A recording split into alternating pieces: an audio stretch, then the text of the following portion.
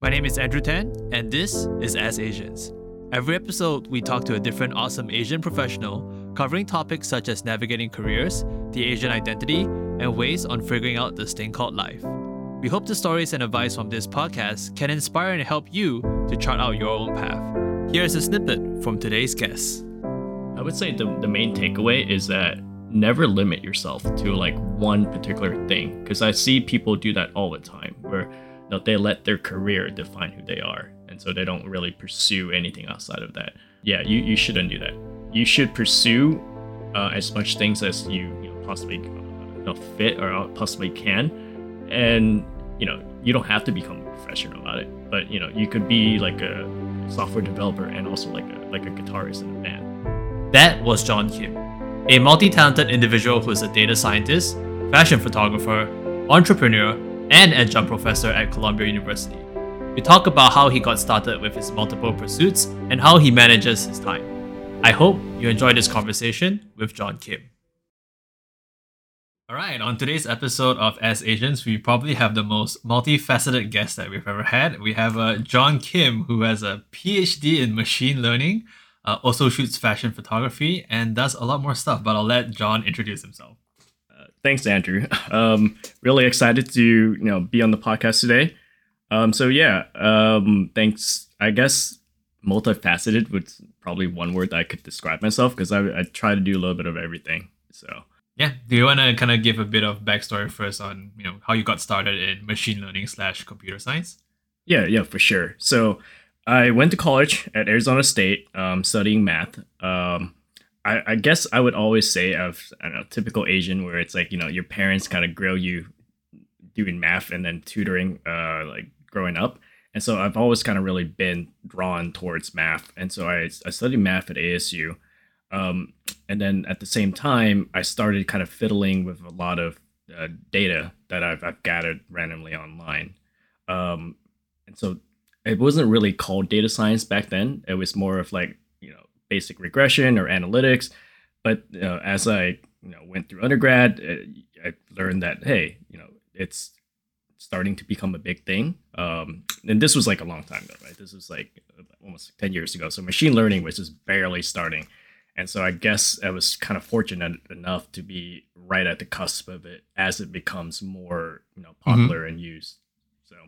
Yeah, so after undergrad, I went to University of Illinois at Urbana-Champaign to study computer science. Spent about 6 years, 6 long years down in Champaign, but it was good. And yeah, so that's really kind of how I started. I also originally just wanted to become a professor, so I didn't go into my PhD just to have a PhD. I wanted to kind of teach at a university and be in academia. Yeah, and you're actually also an adjunct professor now with Columbia, right? Yeah, so in a way, yeah, even though I don't consider that like my real job, but in a way, like I love teaching, and I'm glad and I'm fortunate enough to be able to continue doing so. Yeah, so right now I think your full-time job, you're working at Kraft in data science, is that correct? Yeah. So I'm currently a staff data scientist at Kraft. So big company that big food company that makes ketchup and mac and cheese and Kool-Aid. Yeah. But so how does the data part of it go with people imagine like Kraft is like food, so how do you actually use data for this kind of company? Oh, for sure. Yeah. So when people think of data science, they think of more of like the tech companies, like the Google or like the Facebook of the world that collects like these massive amount of data. And slowly, I would say like CPG as a whole is starting to digitize a lot of their processes, especially when it comes to like their supply chain process. You just realize there's just like a massive collection of data that's been sitting there that people really didn't know or do anything about it. So I would say Kraft, along with a couple of other kind of large CPG companies, are really, they're starting that process now. It's still way early in the adoption process to become digital, but yeah, so Kraft, recently they started digitizing the entire supply chain process, the procurement process, also marketing, and so there's a lot of interesting problems that we work on currently there. Yeah, and kind of is that kind of your first job out of college? Because you said you went through Illinois for 6 years. Were you working beforehand? Were you start out as a data scientist? How was that like? Oh, geez. All right, let me let me kind of break down the entire career process. So it's kind of random, but at the central core of it, it's always been analytics and data science or machine learning. So my first job or my first internship was actually at a hedge fund. I was at a quant fund based in San Francisco. And one of my first projects that summer was to gather all these economic data in order to find kind of value or find alpha with what they could invest in. After that, I also did an internship and I worked for a year at NASA. This is in between undergrad and grad school. So yeah, I was working at NASA. I was part of a mission, the Lunar Reconnaissance Orbiter mission. So there's a satellite that goes around the moon and it takes a bunch of readings and photos. And so I was part of that team on the analytics side. So, as they gather the data from the database, I would run some anomaly detection things to clean up the data in order to kind of store it for research scientists for them to use. And then I went to grad school for 6 years. And then after grad school, I did a couple of internships actually during grad school. So I worked at Anheuser-Busch, which is one of the biggest large beer company in the world. I was also doing data science there for about 2 years. Really similar problems to what I've done at Kraft. Afterwards, I feel like I didn't want to be constrained to like one industry, and so I went into Deloitte Consulting. That's where I met Andrew. Yep. So at Deloitte, I was part of kind of the marketing team. So we did a lot of analytics for also internal for Deloitte and also for some external clients of the firm as well. I spent about 3 years at Deloitte and then went to Kraft, where I've been for about a year. Yeah, so you've been at a lot of like top tier opportunities and companies. How do you think you actually got those opportunities in the first place? Because you mentioned you interned with NASA, you did a hedge fund. I think those are like opportunities everyone would love to have. What do you think made you stand out as like a candidate? Yeah, I mean, it's so cliche, but I think it all really comes down to who you know. So, for example, my first internship was at a hedge fund, which normally people don't get. Yep. Like, usually you have to do like an MBA or you have to be in investment banking. But I got that as my first thing is because one of the benefactor for Arizona State, I happened to be his caddy. Golf caddy? And golf, yeah. So there was like some nonprofit golf tournament that he was at, and I was a part of his caddy group, and I got to know him, and then I kind of pitched him on some stocks, and we started talking like economics. And so I was like, "Oh, you want to come work for me like the summer?" And so that's how I got started. Kind of similar thing with NASA. NASA, one of my close friends in high school, his dad is a scientist at Johnson Space Center. Oh. And so we've been close to the family, and he knows like I had like really strong capabilities in math and applied math. And so once that opportunity opens, I was like the first person that he referred to.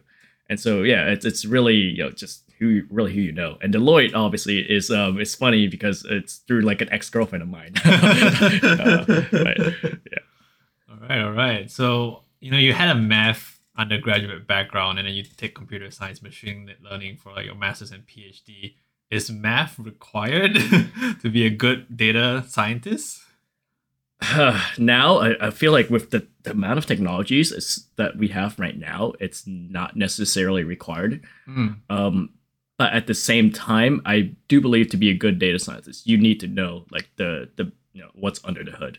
So, anybody could spin up any model or like, throw some data sets on code a couple of lines in Python to get some insights.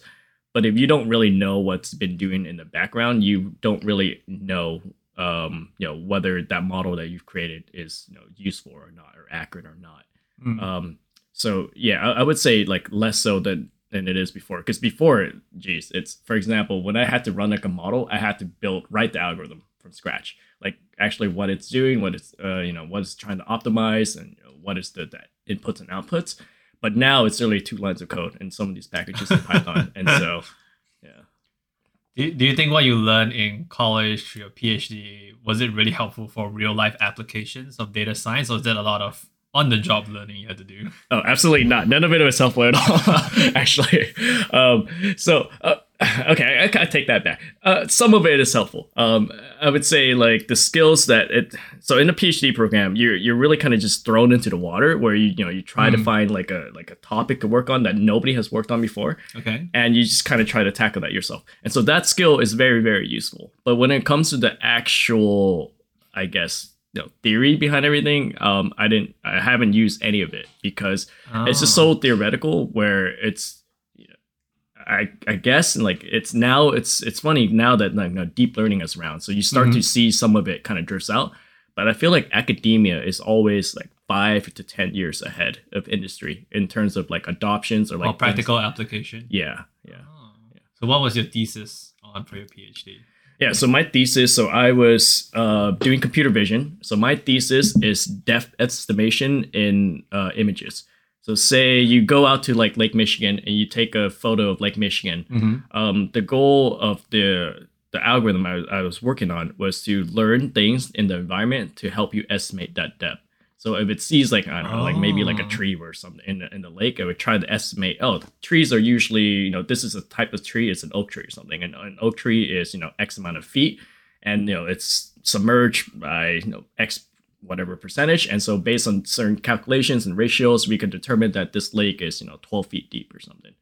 And so it's applying to deep learning to learn essentially depths in images. So did you have to feed basically this algorithm / this machine learning, like a lot of data sets on like, here are different trees, here are different depths? Like, how do you actually do that? Oh, yeah. No, so my dissertation, I think I collected probably like couple 100,000 images of just like lakes. It's obviously like to train you need to have it labeled, and so it was just me and a couple of my lab mates going over like tens and thousands of these lake images and looking online. This is Lake Michigan, this is how deep it is, or this is some Lake Powell in Arizona, this is how deep it is, just to get those labels for the machine or algorithm to learn from. So yeah, huge amount of data. And so how does that translate now, being an adjunct professor at Columbia? Do you try to bring some practical stuff to how you teach, or are you also still teaching more the theoretical side for your students? Yeah, I would say it's kind of half and half.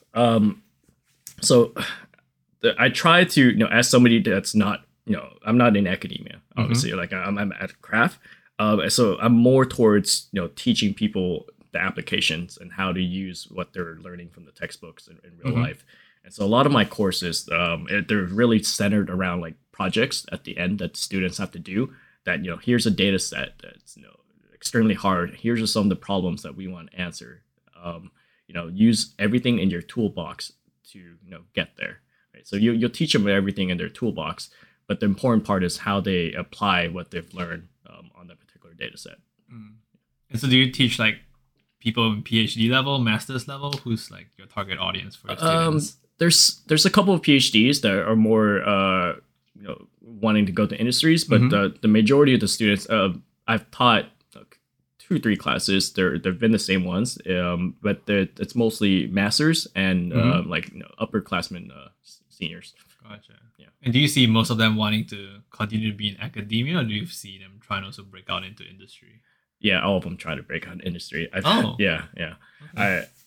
It's weird because it's to pursue like a PhD, you really have to go into it with like the mindset that you want to be like a professor or you want to be an academic, because it's less so about classes. Obviously it's more so about the research and how passionate you are about the research. So. Gotcha. Do you think that someone can go through like a self-taught route to be in data science or be a really good data analyst without going through formal training in a university, or do you think there's still a lot of benefit to go through like Columbia, for example? I don't want to brag on like the program I'm in or like universities, but yes, I feel like you can be, I wouldn't say like a data scientist, but you could be a great data analyst just from learning on yourself. What's the difference between like a data analyst and data scientist, you would say? That's a great question. The line is becoming a little bit more blurred now, but a data scientist, I would say, should understand like 50% of the technical stuff in the background. Okay. A data analyst would understand how to code things up, all the how to apply certain tools or certain models to get insights. Mm-hmm. But this data scientist is the one that understands the technical part of it much deeper. Gotcha. So the data analyst would be able to kind of make those insights, use the tools to get those insights, not necessarily know in depth how the hood works under the car, right? But the data scientist would need to know those details. Yeah, no, exactly. Gotcha. Huh. Do you still one day plan to be a full-time professor since you're already doing adjunct, or is that a dream that has changed over the years? I actually thought about that quite often, and it's like, later on, like, when I'm 60 or something and I retire and it's like, I don't want to go to the office every day or something. It's like, yeah, should I try to go back to academia? So that has been a thought, but as of now, no. What made you have that dream when you were younger? Like, I want to be a professor. I just really like teaching, to be honest. I mean, the research is required, and research is also like fun in itself. But I really enjoy, standing up there and kind of teaching people, what is currently being developed, and kind of putting them at the forefront of the what we're doing. So, did you already start teaching in undergrad as like a TA? That's how you found your passion for teaching, or how did that get started? No. I started, my first TA was when I got to my PhD program. So, and yeah, that's actually how it got started. So I was hired as a TA, but I was responsible for essentially doing like a lecture section of this applied stats class, where I had to stand up there for 45 minutes to kind of review and teach them the materials. And I just love doing that. Like the first day, I was so nervous, but then like when I started, it's like, wow, this is actually really fun, and I really enjoy it. And so, okay. And then for your undergrad in math, was that your parents just saying you're Asian, take math? How did that get started? Because it wasn't really machine learning or computer science before that, right? Undergrad level. Yeah, no, it wasn't. It's actually, so they actually wanted me to go into computer science as an undergrad as well. Because my dad is a computer scientist. My brother also went undergrad for CS, and so the expectation for me to do CS. But I guess I was a little bit rebellious. You took math as a rebellious math instead, because I realized it's like, hey, undergrad CS, it's great because you learn a lot of things, but it's more hands on, so you learn how to code and stuff. But I always wanted to go to grad school. And I realized, it doesn't matter if you go to CS or engineering. At the end of the day, research is based on math.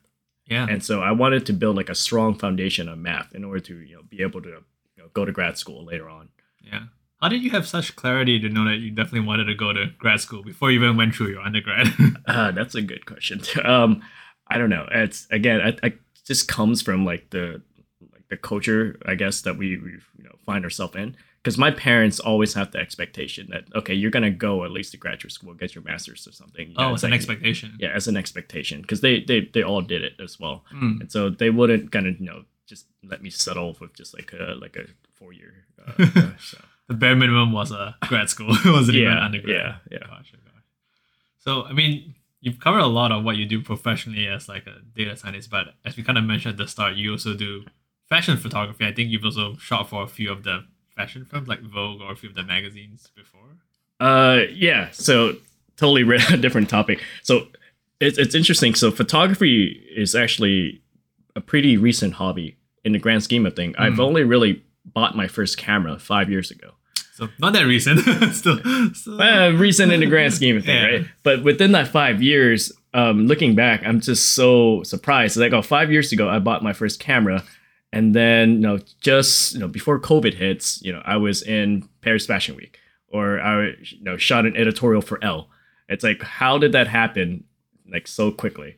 And so, yeah, it started as a hobby, but now it's almost like a second career. And it's also something I'm like really, really passionate about.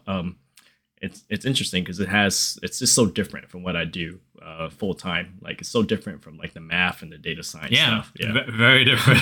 Yeah. So how do you even get started with photography like 5 years ago? Yeah, it's actually owed to my ex. She encouraged me to get a camera because we were going to like all these like national parks, and I was always taking photos on my phone. And so she basically encouraged me to get a camera. So I got my first camera, and I just remember the first 6 months of the year when I got it. I took photos like every single day. Like I literally had the camera with me like everywhere. Just like for really monotonous stuff like little flowers, whatever, or like trees and stuff. But yeah, and I don't know, it just like really sparks like a passion in me because I've never would consider myself to be like a creative person. You're a math guy. Yeah, yeah, exactly. So it just kind of opened up like this whole new world to me.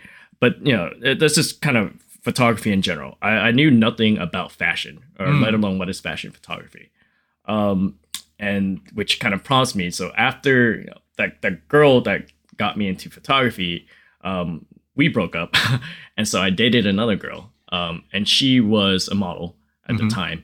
And she saw me with my camera stuff, and I was taking photos of kind of random things. She's like, "Oh, why don't you like kind of take photos of me so I could use for my book?" Yeah. And so, okay, I tried it, and then I just turned out I loved it as well.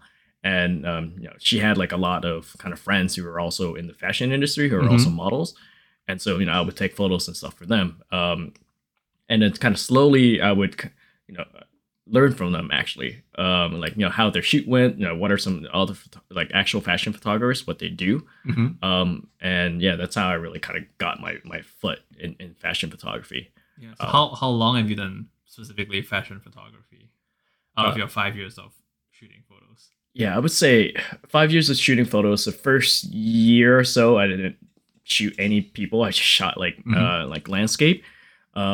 And then the second year I started photography, I started, shooting more people, like simple portraits. I don't know. I would say like my first quote unquote fashion job was like 3 years ago. So that's the first job that a client paid me to shoot like their design. So everything at the start was just self-taught, right? Like you didn't go for a class, or you just shot so many photos, you develop a sense, and then you continue to learn even more. Yeah. It's really just all self-taught. I mean, I would say like I also learn a lot based on the people that I know. So I would reach out to some photographers to see if I could assist them.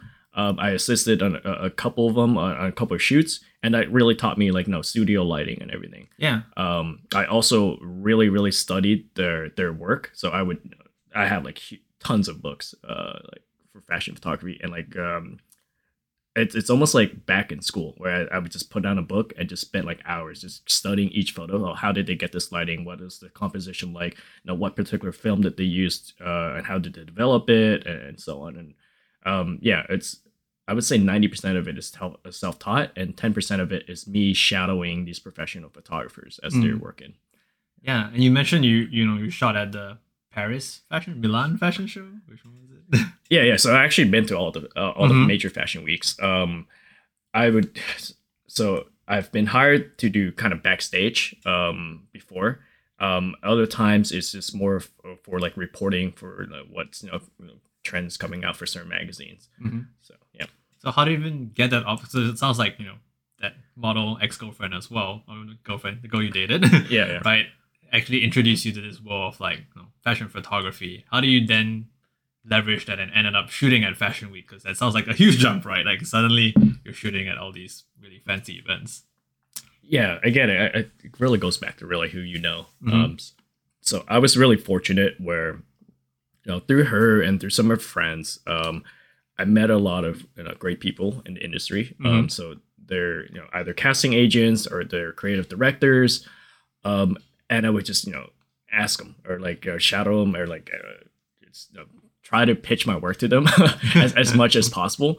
And I would say it's just really kind of based on luck too, because one of my first magazine that I've did, my first print editorial was for L'Officiel. And that only came about because the girl that I shot with had one of my photos in her book. And she went to this casting for that editorial, and the director really liked that photo. And he's like, "Oh, who's that guy that shot this for you?" And she's like, "Oh, yeah, no, that's John Kim, or whatever." And she gave him my contact, And then, he reached out to me. He's like, Oh, hey, wow. We want you to shoot like an editorial for us, 2 months from now. Can you do it? And so I would say, yeah, it's really word of mouth. It's a very close knit industry. It's hard to kind of get your foot in the door unless you know somebody or you have somebody that's kind of pushing for you. So I guess your skills might have spoke for themselves then. Right. But I wouldn't, if she hadn't introduced me, I would not have gotten that job or that opportunity. And as you get more opportunity, like, your name gets out there, you work with more people, and, you just end up getting more bookings. So, yeah. So when working with models, what's that like with like, the whole setup, right? Do you work with a team to do the makeup? Do you work with the lightings? Do you set everything up yourself? What's that process like? Yeah, it depends on the job. And so in fashion, I feel like every fashion photographer starts out doing test shoots for some of the modeling agencies. So these will be like new girls that are just entering the industry and they need like photos in their books in order to go book jobs and stuff. So for those, I really like to keep it personal. So it's like usually like a one-man show. It's just me, the model. I set up everything in my studio, or if we go outdoors, I plan everything out. I also like to style them or tell them what to bring. However, when it comes to bigger job, obviously you need like a team behind you, and that's one of also like the fun things about fashion photography is that you are not the only creative person. So if I shoot an editorial, we have a stylist, we have a makeup artist, a hairstylist, sometimes a set designer, and each person contributes their own creativity to the shoot. And so I love that collaboration aspect of it as well. So, and then working with models, some people might have like the stereotype like, oh, models are really cool because they're models. Like, what's that working experience working with them? I would say like for the most part, they're all really down to earth. So you can't really get far in this industry if you act, a certain way. Yeah. Yeah. So you have to kind of like nobody likes working with somebody who's mean or who's somebody who's a bully, right? And so the girls that ends up being the most successful, they're the easiest one to work with. They're the one that have like charisma. They're happy. They're fun on set. So yeah, I wouldn't say I ran to one girl who's kind of have like an attitude problem, but that's very very rare. I haven't seen it really. And so what's kind of, I guess, the lifespan of career of like someone in modeling? Is it after 30 they transition to something else, or can they continue to model for the rest of their lives? Yeah. So most of the time, they get signed like very young, like when they're 15, 16, and they go through 1 or 2 years to develop their book, to get experience. I would say they really hit their strides like when they're 18 to like early 20s. But yeah, the industry is changing a little bit now, where we have more different types of models. But yeah, for the most part, if you do fashion or high fashion, it's around 25, 26. Is usually they end up pursuing something else or they go back to school. Yeah. Gotcha. And so can you kind of define what high fashion is? I mean, when I work at Runway, a lot of the outfits that people wear, I don't think people wear it from a day to day. So how would you define what high fashion or fashion photography is all about? Yeah, it's a huge field, right? So you have like commercial photography, and that's the stuff that you would see at like Sears or Target. High fashion is exactly what you said, what you see in the runway. It's more of like statement pieces that are meant to be art than sometimes functional. So yeah, that's kind of the difference. And fashion photography spans the entire spectrum, right? So I mean, you're not necessarily put into any niche. So I've done commercial jobs. I've also done editorials where it's like really, really out there as well. So could you kind of share some experience working on like the high fashion type of shoot? What's that like what was the concept they were trying to do? Was the editorial hiring to say like, hey, this is our spring high fashion concept? Could you kind of share one of those experiences? Yeah, I could walk you through like what a typical editorial. So editorials are shoots for magazines, and they tend to be the most open to your input and your creativity. Sometimes we would have like a creative director, but most of the time it's your idea. The photographer's idea? The photographer or the stylist or the team's idea. And so, for example, my last editorial, I shot it for Elle Arabia. The editor just told me, hey, we want to shoot something that's really flowery for July. So, have that idea. I instantly kind of have people in mind who I feel like that's a good fit. And so I pulled together a team of like a stylist, a makeup artist, and a hairstylist, and we all just kind of got into like a conference call and just kind of really work out the shoot. It's like, we want it to be in this particular location, or we want the girl to be this certain, have certain type of features. And we really from there just kind of plan the shoot out, kind of like every single detail, from like what she's like, the outfit that she has, to how I want to set up the lighting, or how her hair should be for each of these looks. So yeah, it's really kind of open for you to put that idea together yourself.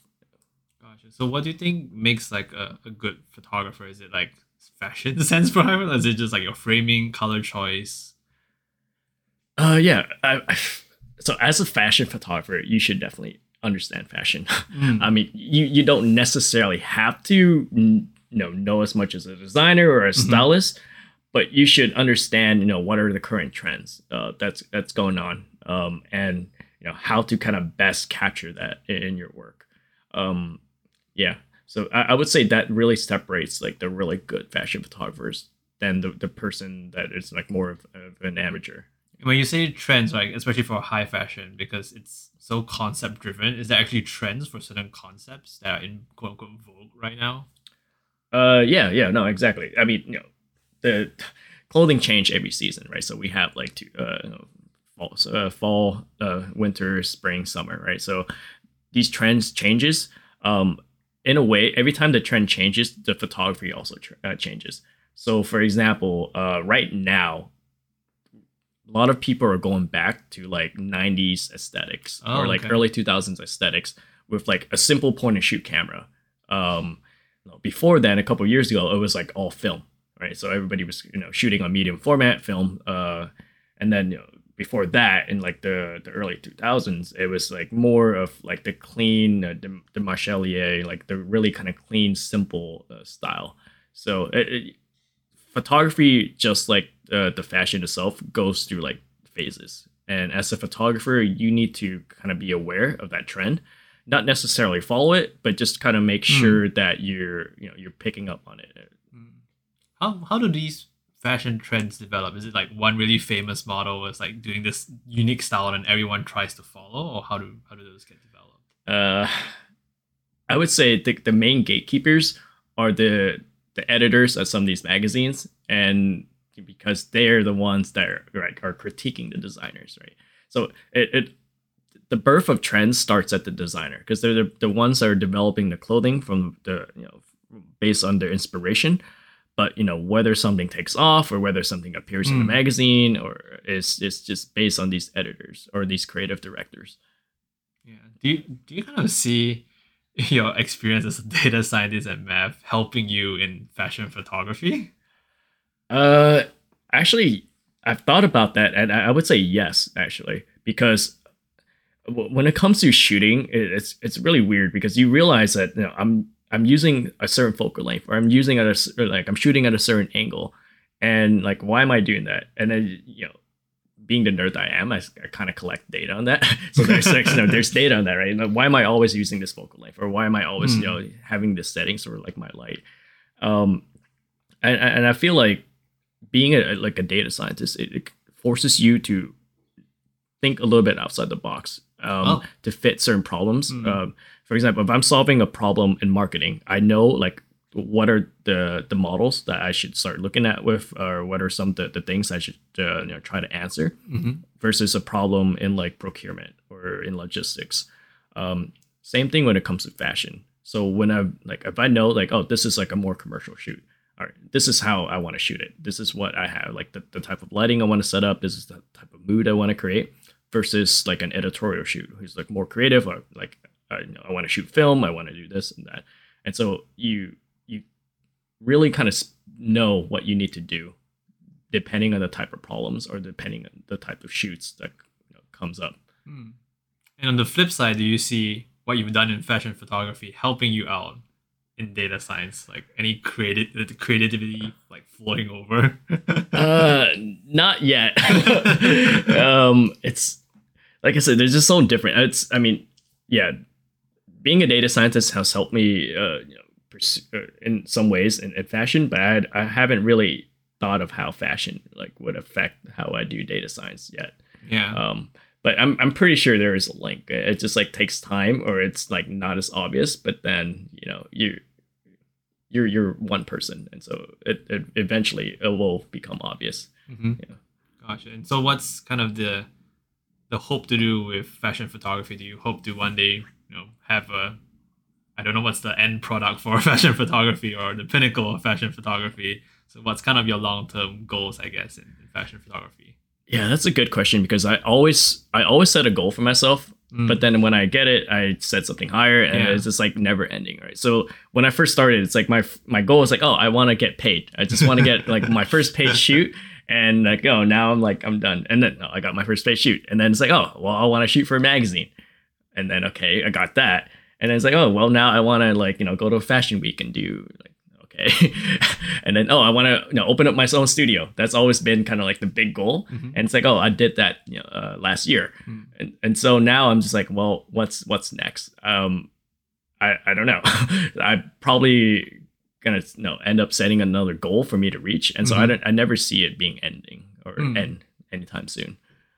Why do you think you have this, I guess, drive to always improve and set higher goals? Is this from, again, your parents who said masters is the bare minimum, or how do you think you have this drive to succeed and to improve? I would say, I guess in a way it's like parents, because my parents really instilled in me to always be humble and never really be satisfied. And they, the one thing they always tell me is like, you're good, but there's always somebody that's better than you, right? And so that has really been like a drive for me. It's like, okay, it's like I've achieved this, but then there's this other person who's like up here, and like let's work to get up to their level, right? And it's a continuous process, really. In a way, it's nice because it always kind of pushes you forward and forces you to stay humble. So I wouldn't say that it's a bad thing, but I could see that how it causes extra stress in your life, where you feel like I'm never gonna be enough, or like I'm always gonna be pushing myself. So are those like thoughts that go through your head about like, hey, am I ever good enough? Or you kind of have a more healthy approach where, hey, I'm happy I got this goal, I'll look for another one and keep driving? I would say that the former, actually. There's certain times where, especially when you get rejected or something, like if I submit like for an editorial and they rejected it because we don't like your photos or whatever, and I sit there and I become a little bit angry and frustrated with myself. But then I have to remind myself, like, hey, this is not like my full-time job. Like, why am I so worked up over something like a rejection like this? Yeah. So yeah, that's how it could kind of get frustrating and gets on you sometimes. And then so how do you balance that? I know you've kind of mentioned the logical approach where you say it's not your full-time job, but have there been times where you feel like, oh, it's getting to me, and how do you actually balance that?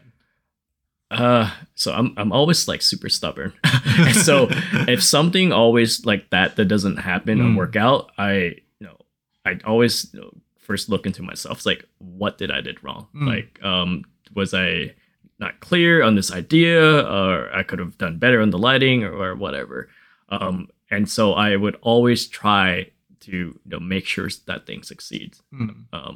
And there has been cases where like I've gotten rejected like 3 to 4 times. Oh, wow. Where it took like a year for something to be published, but in the end it still got published, right? And so and as you get rejected, as you resubmit, or as you kind of build on these failures, you become a little bit more numb to it, and so it doesn't work you up as much as it did in the beginning. Gotcha. And then you have like these successes where you might have taken like a lot more time, maybe you failed twice or thrice, but you eventually got it, so it becomes like, hey, I did manage to get it in the end, so yeah, that proves it to yourself. yeah. Interesting. Okay. And I guess outside of like, fashion photography and your full-time job, is there anything else that you do in your spare time? I know that's a lot already, so. Yeah. So I have a couple of business endeavors that I do outside of my full time job and fashion as well. So right now I'm focusing on building a startup with one of my best friends in college. So that takes a significant amount of time out of my weekend. So I try to spend at least 20 hours. Oh wow! Because and the beginning stages of the startup is when it's the hardest, right? Because you have to build your MVP and you have to kind of really put your ideas down into something concrete, and there's also raising money as well. And so yeah, it was kind of the same thing with photography. I feel like in the beginning, like I had to do like a lot of hustling, but later on as you improve and become better, it's you tend to have a little bit more time. So how did you also get started with like the startup thing? Was it your friend who reached out, or was it something you guys worked on together? Yeah, it was actually like my friend's idea.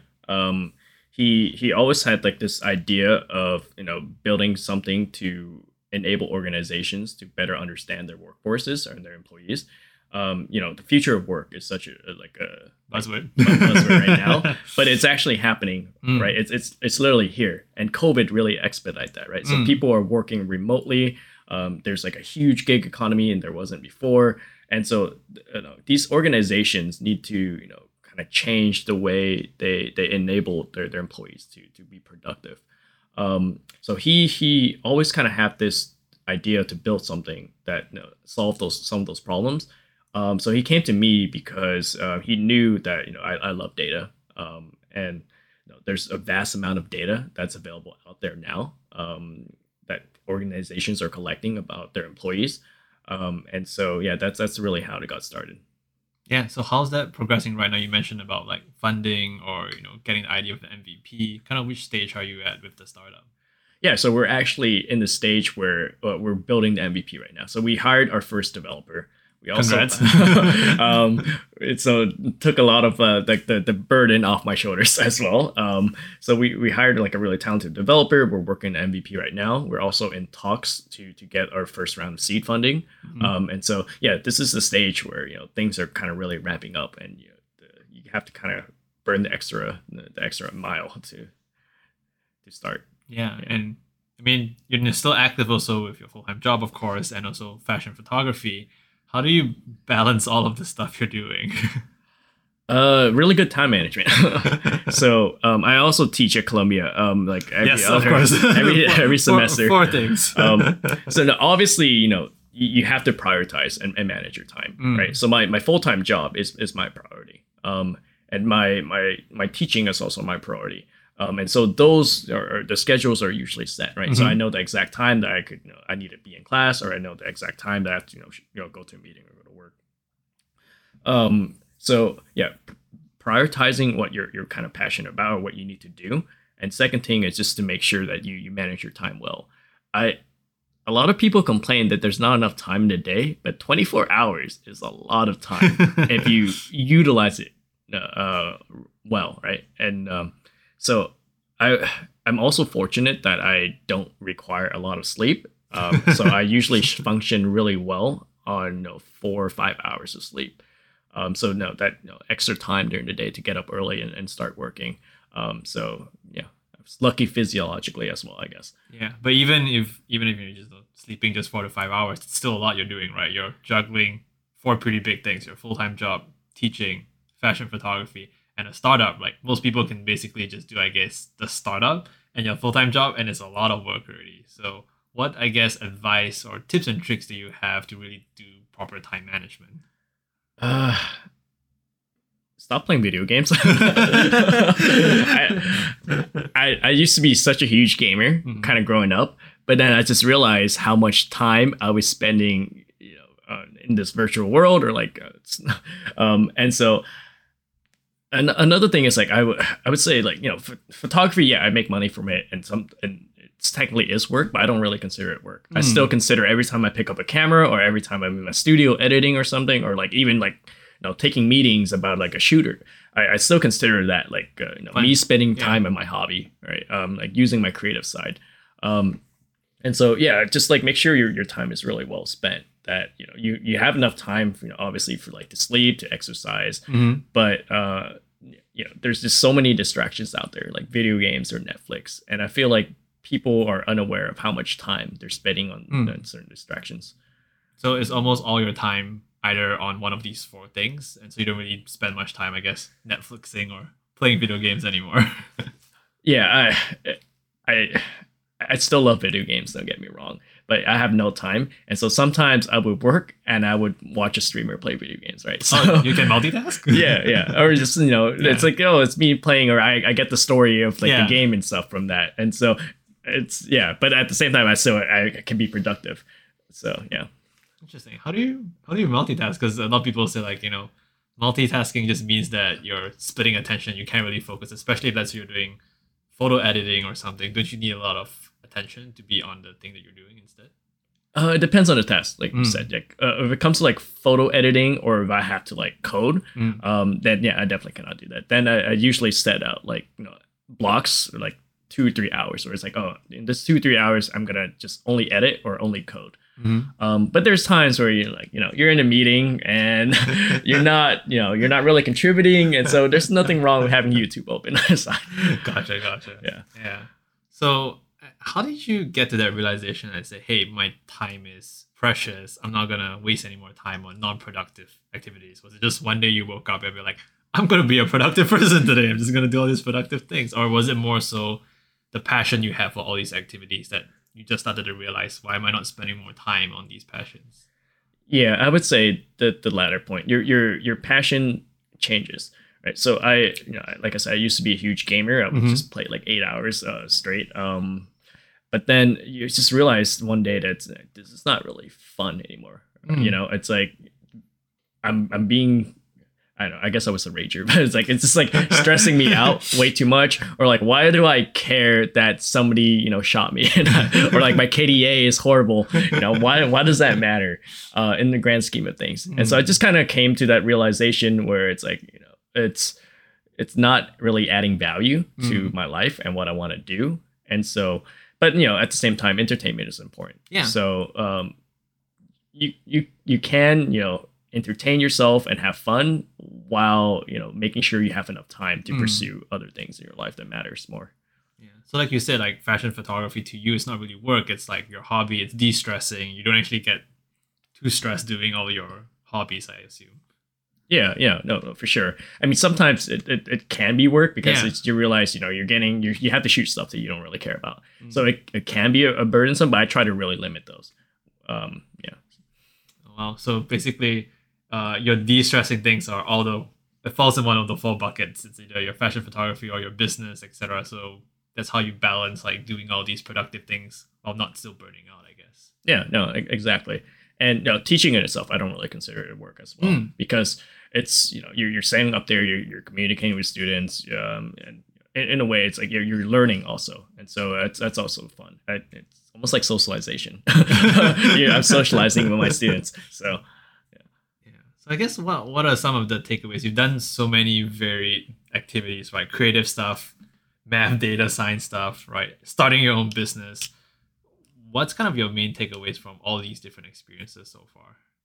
I would say the main takeaway is that never limit yourself to like one particular thing, because I see people do that all the time where they let their career define who they are, and so they don't really pursue anything outside of that. You shouldn't do that. You should pursue as much things as you possibly fit or possibly can, and you don't have to become a professional about it. But you could be like a software developer and also like a guitarist in a band. That's being a software developer does not define who you are. Yeah. So I would encourage people to try pursuing other things, and just don't let one thing that you're doing define who you are as a person. Yeah. Do most of the people you hang out with are kind of like you, where they're multifaceted, multi-talented? There's several. I would say now, because the fact that we are in this current environment that people have more time to stay, because they're at home, they're pursuing other hobbies that they normally don't have time for, right? And so I see a lot of my friends doing that more. especially when it comes to like creativity. Yeah, it's one of my friend is similar case as me, like very technical guy in software, and he just he started learning the guitar, and then he became really good at it because he had all this time to practice at home, right? So yeah, it's a great thing to see. So I think you've kind of answered one of my questions I was going to ask about. What's one of the best pieces of advice you have received? That I have received, I would say go back to my parents. My parents have always told me that, if you're gonna try something, try your best to be, the best that you can at it. If you succeed and you make money, you become professional, and that's great. If not, then you still gave it your all. And so that's the mentality I take into every single one of like the endeavors or the things that I do. So if I'm gonna teach, I want to do the best as I can. Really spend time doing that. If I want to pursue photography, I want to set high goals and work to achieve those. So yeah, just always kind of put the passion that you have into everything that you do. Parents, I guess, were typical Asian tiger parents then. Yeah, for the most part. They've softened up a little bit when it comes to my brother, but as the oldest, growing up, but they weren't really mean or anything, and I have a great relationship with my parents, but they were frustrating when I was a kid. But now that as I older, I'm looking back, I really appreciate how they kind of instilled this work ethic in me. Yeah. Were you frustrated because they were like pushing you to always be better, or what was the frustration coming from? Yeah, I would say it's that. It's just like it's like, oh, we feel like you don't put enough effort into this, or we feel like you could have done more. And so it's like, well, I did my best, whatever. But then looking back, it's like, yeah, I could have done more. I mean, I sneak out, play video games, or I sneak out, hang out with friends and stuff. And they're okay with that. Yeah. So they weren't that strict, but they were pretty strict. Yeah, I'm just curious because I know a lot of times with now modern parenting, people said, oh, you should be kinder, you shouldn't put so much expectations on your kid. But it sounds like for you, some expectations were still very helpful in helping to push you and help you grow. Yeah. And by expectations, they didn't set like super lofty goals that were like unachievable or anything. And I'm also fortunate that they don't really compare me to anybody else. Oh, okay. They compare me to like myself. Yeah. So that is the difference, because they were saying, look at your cousin or look at someone else, and like they're doing so good, you should do as well. It's more like, hey, I feel like you personally could have done better. Yeah. Interesting. I guess that's the nuance for parenting. Yeah. And then on the flip side, what was one of the worst pieces of advice that you've received? One of the worst pieces of advice. Pursue medicine. Wait, who gave you that piece of advice? So it's like my dad. I would say there was a point where it's like I was taking all these bio classes, but then I was just like I went up to him and I talked. It's like, Dad, I feel like I can't pursue medicine. If I pursue, I can't have another be responsible for somebody's life in my head. If I solve an equation and I can't solve it, that's fine. I could give up. But I can't be in the operating room and I give up. So. Wait, did your dad just have that traditional dream of having like a doctor's son? Like, yeah, it's not. I wouldn't say it's like for the money or the prestige or anything. It's more so it's like they actually want me to like help others. So that was their thing. But like, yeah, Dad, it's like I'm barely responsible for myself, let alone like another like person. So. Gotcha. So you mentioned you're working on the startup, fashion photography. So what are your main focuses now, besides of course your full-time work? Is it mainly now the startup, since it seems to be ramping up? Yeah, so I would say I've scaled down a little bit on the fashion photography, and because of COVID, there's like less jobs and there's less things going on. So I've scaled that down quite a bit so I could focus on the startups that I'm having. Gotcha. What's the timeline looking at for? Do you want to have the MVP done in a year, get your first client in a year and a half? What's looking like for the startup? Oh yeah, we're actually, like I said, we're on the stage where it's like everything's just happening so quickly. The goal is to get our first round of seed money by this year. Okay. And there are, at the same time finish our MVP and get our first customer or our first client this year as well. How does that development cycle look like? Because you say you hire your first developer. Is one developer enough just for at least the MVP stage? Do you foresee like building like a whole crack team of developers? That's a good question because like, you know, I as somebody who's been in data science for a long time, you know, I've also had the opportunity to manage people, but I really enjoy being hands-on. Okay. And so I don't foresee us hiring more developers unless we really necessarily need it, because I also like to code and you know, so you're still part of the development process as well. Right. Okay. Yeah. And I guess because you yourself are a developer, you know what a good developer looks like. I've seen startups where the founders are very business focused and operations focused, and when they need like a developer to help them code the solution, they can't really tell. But for you, it seems like that process was much more easier to get your current developer, right? Yeah. No, I also just feel like founders who are closer to the product or the MVP itself, like understands not just like the idea, but also like the backbone of the idea. Yeah. It's important. So gotcha. And I guess last question I have is, if you could send a message to everyone this world and it just appear in their head, kind of like Professor X sending a telepathy message, what would that message be? My message for everybody: manage your time well, please. I hate to say it, but it's like you have, it's existentialist, but like we're all on this planet for like an X amount of time, right? And so you should try to spend that really well with people you love, or improving yourself, or in pursuing things that makes you happy. And so, in terms of managing your time, do you think everyone should just find what it means for them, or do you think that there's a certain way of living life? Because what if someone says, "Hey, I just really like to play Doom Eternal or play like Call of Duty," and that's managing my time well? Do you think that's actually okay, or do you think like, hey, maybe they're maybe avoiding something? I mean, if you're a pro gamer, obviously that's okay. But if you're just doing it just for the sake of passing time, which I think most people are doing, that's we all get bored, right? And so we all go on our phone, we go on TikTok, we play games or whatever. But just know that that adds up. But yeah, no, I really appreciate today's conversation, John. I think we've covered a lot of different industries, from fashion to data science and even like business and startups. Is there anything else you'd like to share? I think I'll definitely share the links to your portfolio, your Instagram, or anything else you want to shout out on what you're working on right now.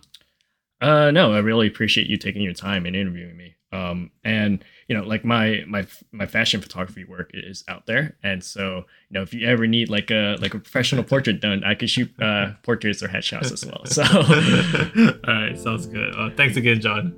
All right, thanks, Andrew. Thank you again for joining us on this episode of As Asians. I have been your host, Andrew Tan, and I hope you learned something from today's episode.